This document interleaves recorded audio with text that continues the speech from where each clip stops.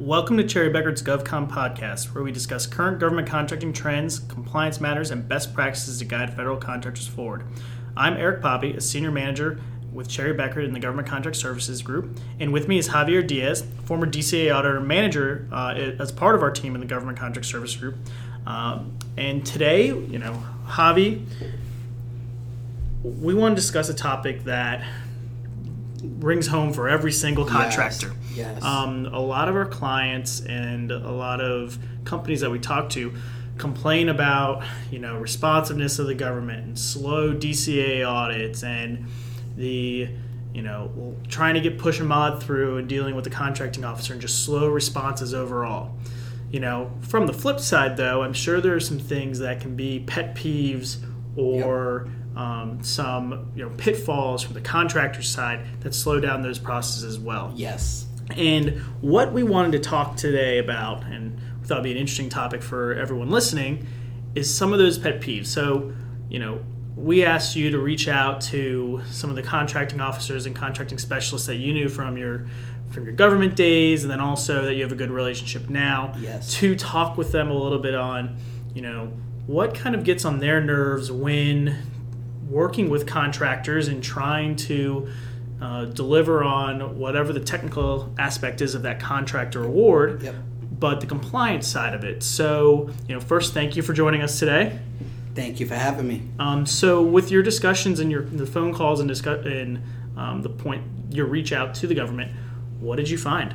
So, I was actually surprised. When I reached out to a couple of contracting officers and a couple of contract specialists across multiple agencies, and I was expecting some huge issues to pop up. And in reality, everybody complains about the minor stuff, That sounds about right, now thinking about it. You know what I mean? So a lot of it had to do with invoicing and proposals. So, which makes sense because that's where there's a lot of interaction between contracting officers and the contractors. And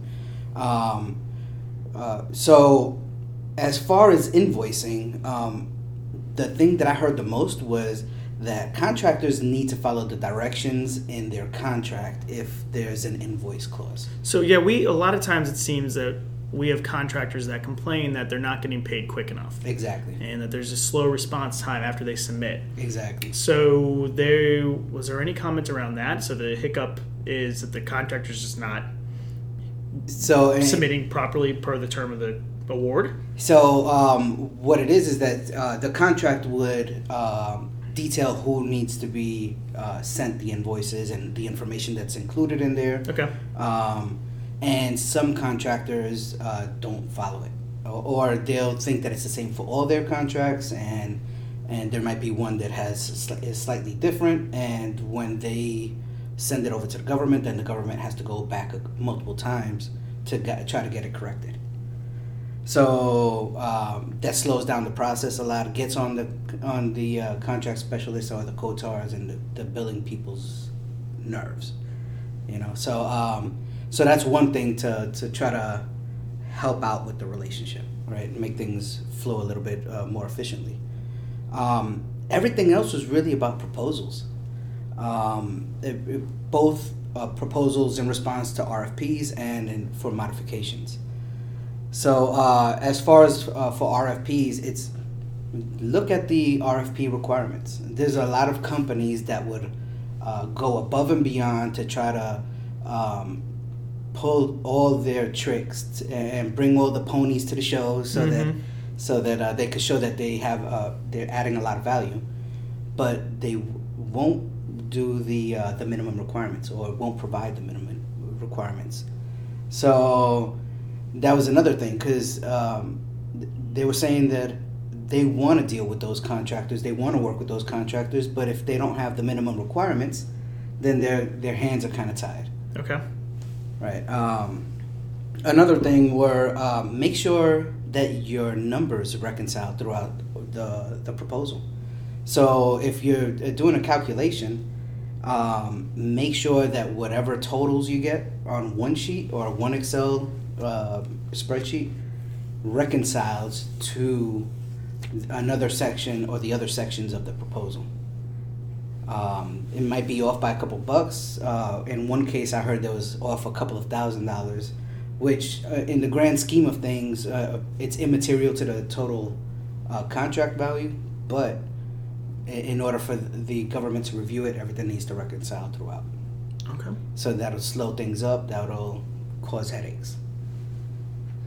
And the last most common thing were decimal points after the or digits after the decimal point.